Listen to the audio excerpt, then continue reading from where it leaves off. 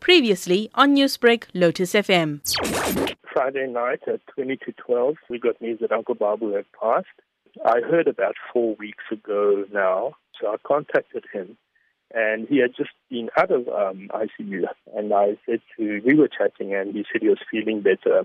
But it was a rocky road, and it was up and down, up and down. Then one day he'd be feeling well, the next day he'd be feeling terrible. So it was a very sad day for us. It was a terrible day for his family because he was so popular. So condolences, obviously, to the entire family. I think this is an important message because Uncle Baboo touched so many lives. People need to understand how deadly and how frightening this virus is. People can see why this virus is so bad.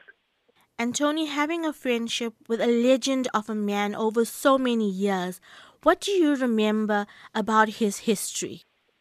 He was playing cricket under the ghastly period of apartheid, and he was so talented that I believe that if he had the opportunity to play today in his prime, he would probably be one of, if not the world's best spin bowler. So for that reason, he managed, despite all the prejudice, break into white cricket circles. And if memory serves correctly, he played 48 first-class matches, despite being a man of color. The prejudice he faced was huge. Kingsmead Stadium in those days were whites-only facilities.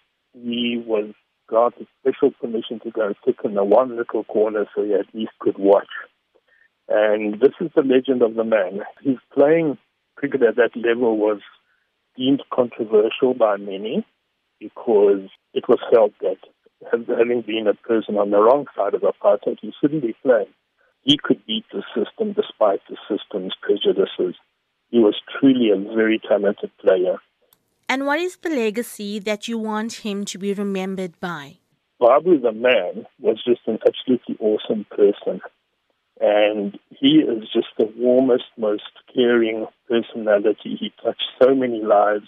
He had a love and a passion for the game that kept him. He was a tireless, highly respected cricketer. His passing is a really, really big loss for cricket and a big loss for a great many people because he really was a true friend to a lot of people. But the legacy is that he was such a gentleman of the game and he spared no moment. His passion was phenomenal. And right through his years, even when he stopped playing cricket, he just put back and put back and put back right until his last days. He gave back to the game everything that he had, every minute he had. He never missed anything. Newsbreak, Lotus FM, powered by SABC News.